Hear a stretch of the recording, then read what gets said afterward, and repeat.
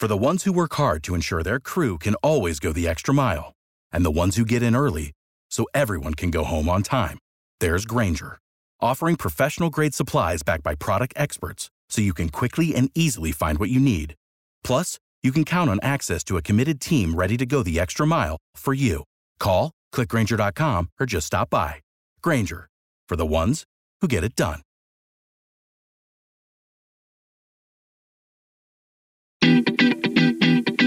This is Healthcare Reinvented. Innovation stories from Highmark Blue Cross Blue Shield, together with Allegheny Health Network. So I tell you what, Audrey, when we're doing the Healthcare Reinvented series, we're getting to hang out with some pretty cool people.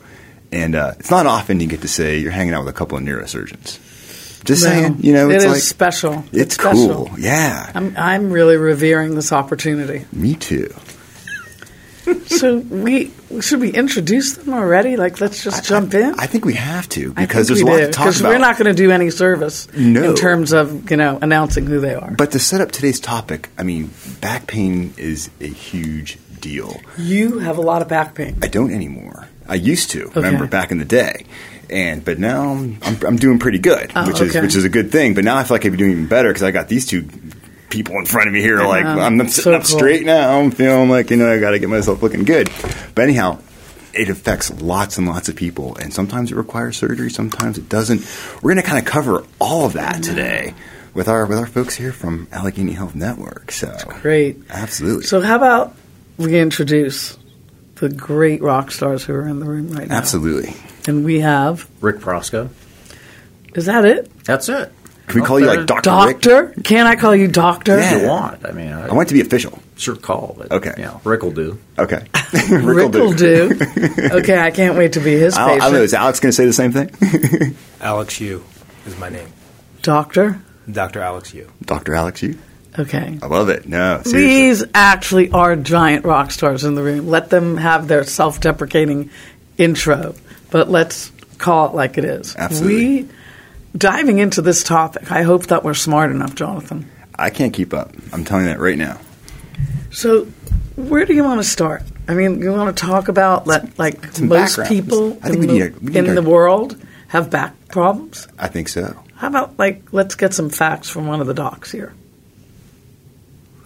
Well, back pain is in the top 10 of problems. You have hypertension, you have diabetes, and back pain is up there.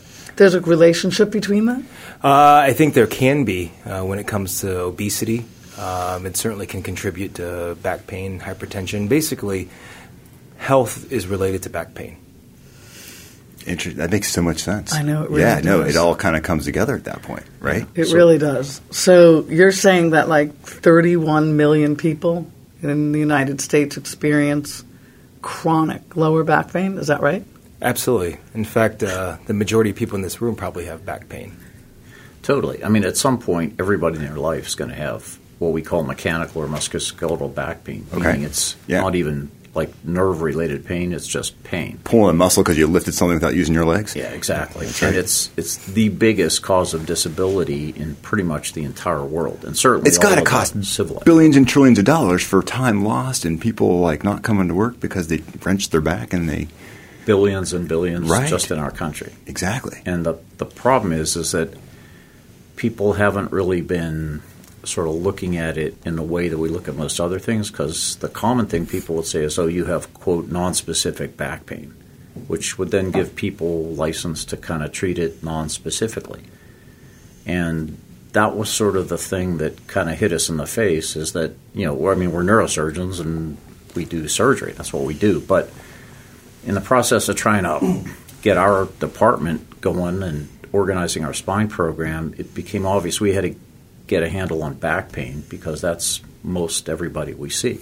Like, for example, in our office, if 10%, probably even down in single digits, the people we ever see actually needed surgery, that would be huge. It's probably not even that high. Really? Mm-hmm. Yeah. Okay. So most of the folks Alex and I are seeing don't really need to see us. They need to see somebody that can help them with their back pain. And surgery is obviously surgery is that's the absolute final thing you got to do, and that's the most serious thing and obviously the most invasive. And so you don't want to have to get to that point. It's the last resort. Right. It's like the last resort. Exactly. So it's funny about back pain. You can't really see it, right? I mean, to the naked eye. When Jonathan has told me he has a back pain, I don't believe him. It's my way of getting out of work sometimes. Unless you've experienced it. And then I experienced it. Yeah. That's what I was going to say. Your empathy went through the ceiling. My empathy was like, oh my gosh. Yeah. It really hurts. It really hurts. And so how do you discern that? What are the kinds of things that you do? A lot of it's in terms of prevention. A lot of it's exercise, core strengthening. A lot of those things will alleviate that. Sometimes medications like muscle relaxers, occasionally some steroids, but most of the time you can treat the majority of back pain with what we call conservative measures. Like I said before, surgery would be the last resort.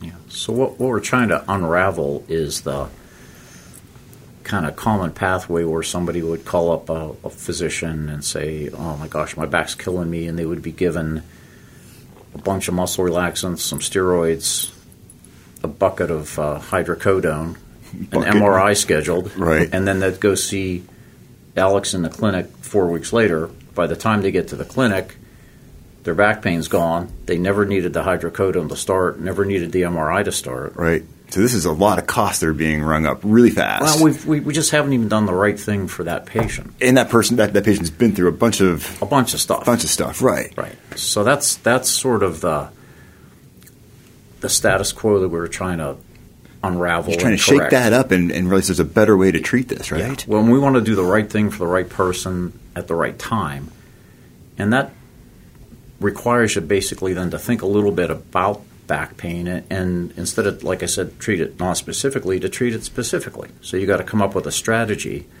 that works both for the patient and the doc. And I mean, a lot of times the things that are done for folks are done because people are worried. Oh my gosh, I've got this horrible back pain. My aunt had this horrible back pain. Turned out she had cancer in her spine. I want to be sure I don't have that. Right. And everybody's anxiety. See, that's where mine always goes. I'm a super hypochondriac, and I'm always like, it's the worst thing, and it's killing me now. Yeah, and exactly. That's what everybody is worried about. And so we wind up doing a lot of wrong stuff because we don't have a strategy to talk people out of that anxiety and to replace it with a plan that makes sense. Exactly. Right? And that plan, probably just having the plan becomes so empowering, right? Because someone knows the steps. They know it's going to happen. It creates something that you can actually kind of follow and go towards, not just this random trying this, trying that, and seeing what happens, right?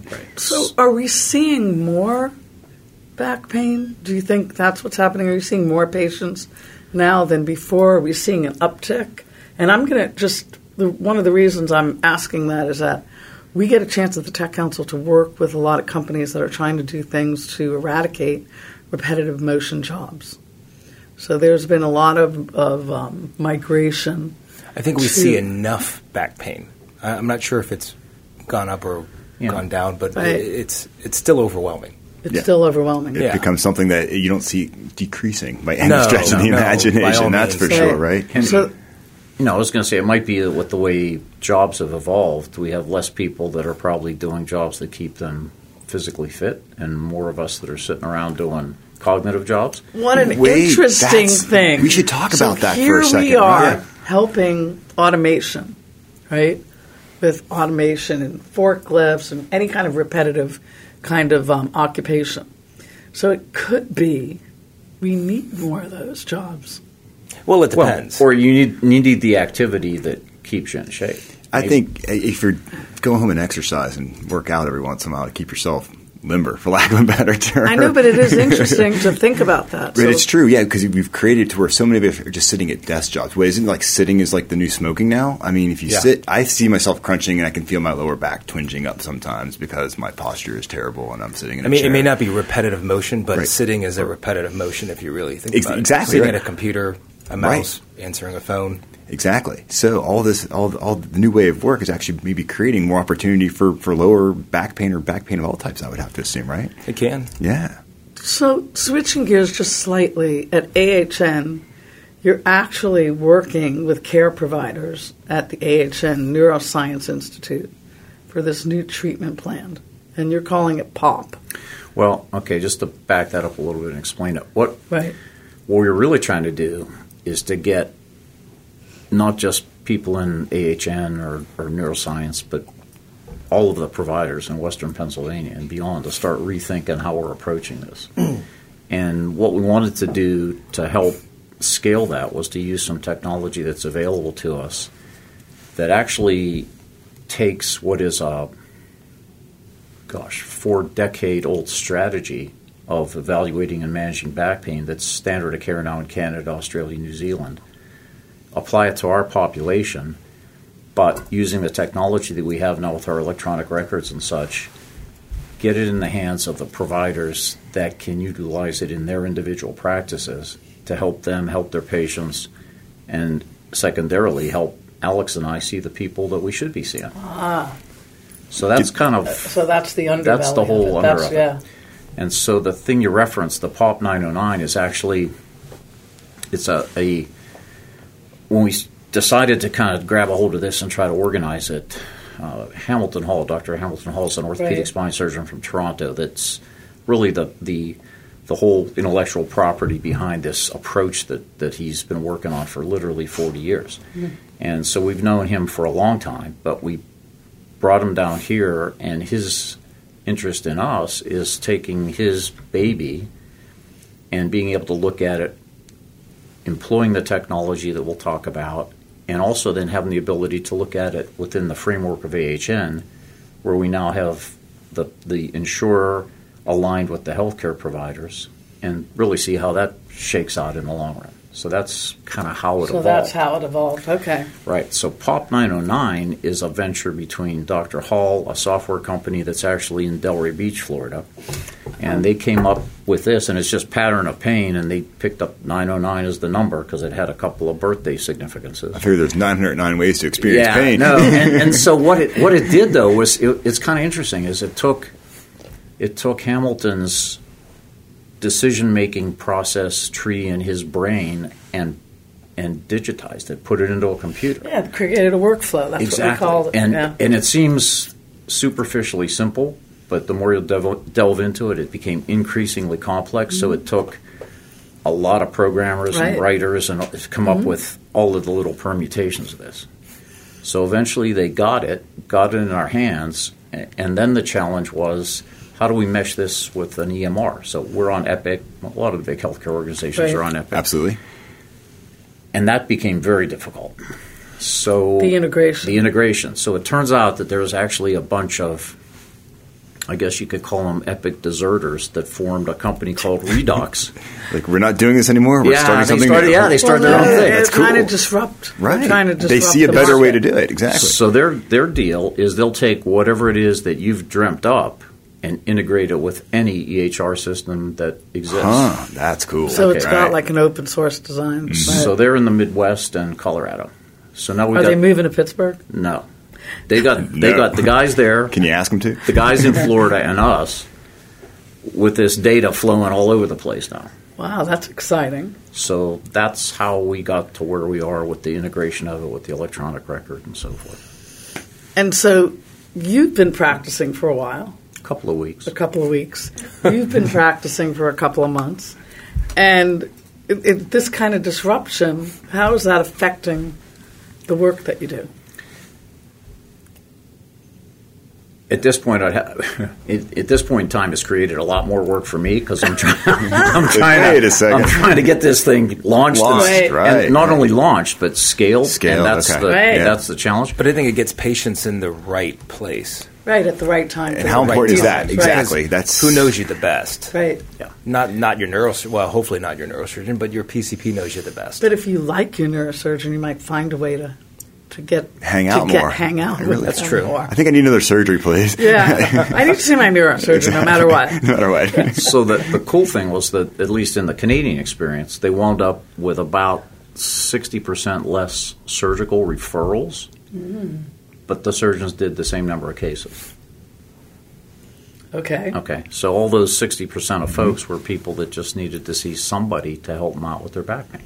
Wow. I'm just thinking about the costs and just the quality of life you're improving if you don't have to go under surgery. And I guess there has to be a lot of folks that get surgery that don't necessarily need it. And there's risk there, obviously. There's the recovery from it. And if you don't have to cut somebody open, you shouldn't have to cut them open. It's more efficient. Yeah, and it's more efficient and all the way you're seeing around. the right people. Right. Right, which has got to be good. I mean, when you think about if this really is the number of people, which I have to believe, that have these kinds of back situations. I just love how this builds on this theme of what Allegheny Health Network is doing. With our last interview with Dr. Manzi at the Autoimmunity Institute, where they're just trying to put this under one roof. They're trying to make it efficient and make it just an easy way to go through and just get on with your life quickly without having to go around in circles. Where this seems to be the same way, getting people in, getting the treatments they need, not necessarily going right to surgery like has happened. I just love the fact that you're making this streamlined for people. Well, I think it's also efficient. I think it saves resources. Right. It saves, most back pain patients don't need something like an MRI, which can be very expensive. Right, exactly. And if you can eliminate that. So we can bring the cost down for everybody that way, because we're not covering all that through our insurance and everything like that. So it just works on so many levels, and it just seems like it makes so much sense. I just love seeing this happen throughout these different parts of AHN. So I'm mesmerized by some of these stories. So if we just switch a little bit, AHN's now piloting 5 AHN primary care offices at all AHN-owned therapy offices. And there's something called Go Love. Is that? Go Live. That was a Go Live. It says Go Live. Okay, yeah. Go Live. I thought that might have been a rock song. Yeah. So we started out with doing this whole thing on paper. Probably about a year ago, 18 months ago. Really? Okay. Then when we had the POP application live in Epic, that's what that refers to. Okay. I see. Makes sense. Yeah. So then that just happened a couple of months ago now. And so we got that all working out. And now the challenge is we're going to start scaling that to the rest of the AHN primary care world, the ER docs that are part of the whole Allegheny Health Network. Gotcha. And then beyond all that. So we want to make it available to anybody, everybody. Okay. And that's really the goal of it. But it's already having substantial impacts in terms of getting people better more quickly, substantially decreasing, as Alex referenced, sort of the unnecessary imaging and doing the right imaging in a more appropriate time. And one really important fallout of it is we've cut down the narcotic utilization by about 60% in terms of those people. That's what I'm talking about. That's 60%. sort of big. That's another piece. Yeah, it's kind of huge because, really big. Again, it's if you're my doc and I tell you I hurt, the sort of response is, okay, here's some pain medicine, which isn't really what you need for this kind of a problem. No. So that's another kind of secondary right. So that's education and benefit. Right? Education for provider, for patient, for everybody, for society. It is pretty amazing when you think about the amount of people that have unnecessary medications. Yeah, you see lots of folks in the office that'll have enough stuff. I tell them maybe they could just skip breakfast. Oh my goodness! They pour milk over it and start eating, right? Yeah, exactly. Then their stomach would be all upset. Yeah, well, you got to work it out. Well, there's a medicine for that, so you just take that on top of it, and there'll be no problems. But let's just frame this for a second. Yeah. We got 2 guys here who are neurosurgeons. They're in Pittsburgh, and they're working at AHN, and they're doing incredible work. One guy has roots in Pittsburgh, leaves for a very short period of time, swears he's never going to come back. Right? I didn't say I never was going to come back. I just said I wasn't going to work here. Okay. He would visit. Minor infraction. He would visit. Minor infraction. Exactly. Then we got another guy who's born and raised in Miami, and he's in Pittsburgh for 12 years now. For 12 years now. Right? I'm glad he's here. What is your view about Pittsburgh and what's happening in the innovation economy? Because that's the world that Jonathan and I sit in every day. So we're stoked about your work and your capability to understand innovation. I think it's an up-and-coming area. I went into neurosurgery partly because I like the technology of it. Yeah. If you think the brain and spine are kind of somewhat the last frontier, if you think it's even hard to get a picture of the brain and spine until MRIs started coming into play. So I always enjoyed the technology. of it. And when I moved to Pittsburgh, it was always nice to see that that's kind of a thing here. Well, there's a really cool technology play with what you're using in the operating room. I mean, that's what I'm kind of excited to talk about. Right. That, Audrey knows my passion for all things robotics, right? Right. And when you like bring that into the operating room, it's like, whoa, man. Well, yeah, exactly. You have GPS systems, so it's basically a way of seeing inside the human body without actually having to cut it open. And if you can do that, it's less pain for patients. Of course. It's more accurate. Right. So there's a lot of added benefits of the robots and all the technology that we utilize. And it's very expensive. It takes quite a bit of development to implement. And as a surgeon, for you to like get on that learning curve for that and to master the skills around that must be just intense. Absolutely. There's a learning curve there, all the technology that we use, but in particular with the robotics and the GPS systems, a lot of times you're used to looking down at the patient. Sometimes you're actually looking at a screen. Wow, so you're actually looking at a screen making your moves. Right. So it does change things up a little bit. So there is a learning curve. But in the end, I think it's still better for the patient. Because it's less invasive? It can be less invasive and more accurate, I think. That's the number one thing. I think it is more accurate. And you can be less invasive when you need to be. Right. So you came, real quickly, you came back after your residency. Yes. Right? And then you stayed here. Mm-hmm. So what's changed in Pittsburgh? What hasn't changed? I mean, when I grew up, it was the heavy industry. Now it's robotics. It's you don't get run over by a self-driving car. It's you better watch. But no, the technology part of it's been very cool, and it's just fun to be able to capitalize on some of that in our area of work. Yeah. Well, I didn't realize that. So AHN was when the first to really deploy these robotic technologies. The Mazor, the Mazor, which is like, wow, like that's cool. Can you tell us more about that? Can we know a little bit more about what that is? Yeah. So there's certain surgeries we do. There's spinal fusions, and they involve screws and rods placed in the spine, basically to hold it in place. So if you think if your spine is moving too much, it can cause irritation, cause back pain, it can cause nerve root irritation. Screw them together and keep it from moving, right? Exactly. Wow. That's the most basic concept there is. But then doing that and implementing that is a whole other side of the story. So basically, this system allows you to take pictures of the spine and then it extrapolates that data and then correlates it with the CT scan. And then from there, you plan out your screws. And then basically the surgeon still does the work, so places the screws. But basically lines up exactly where you need to put the screw in. Gee, so it's just creating like super precision at that point. Yeah. So, what is the most common kind of surgery that you did? Can you? My most common is spinal fusion. It's spinal fusion, and how long does that take?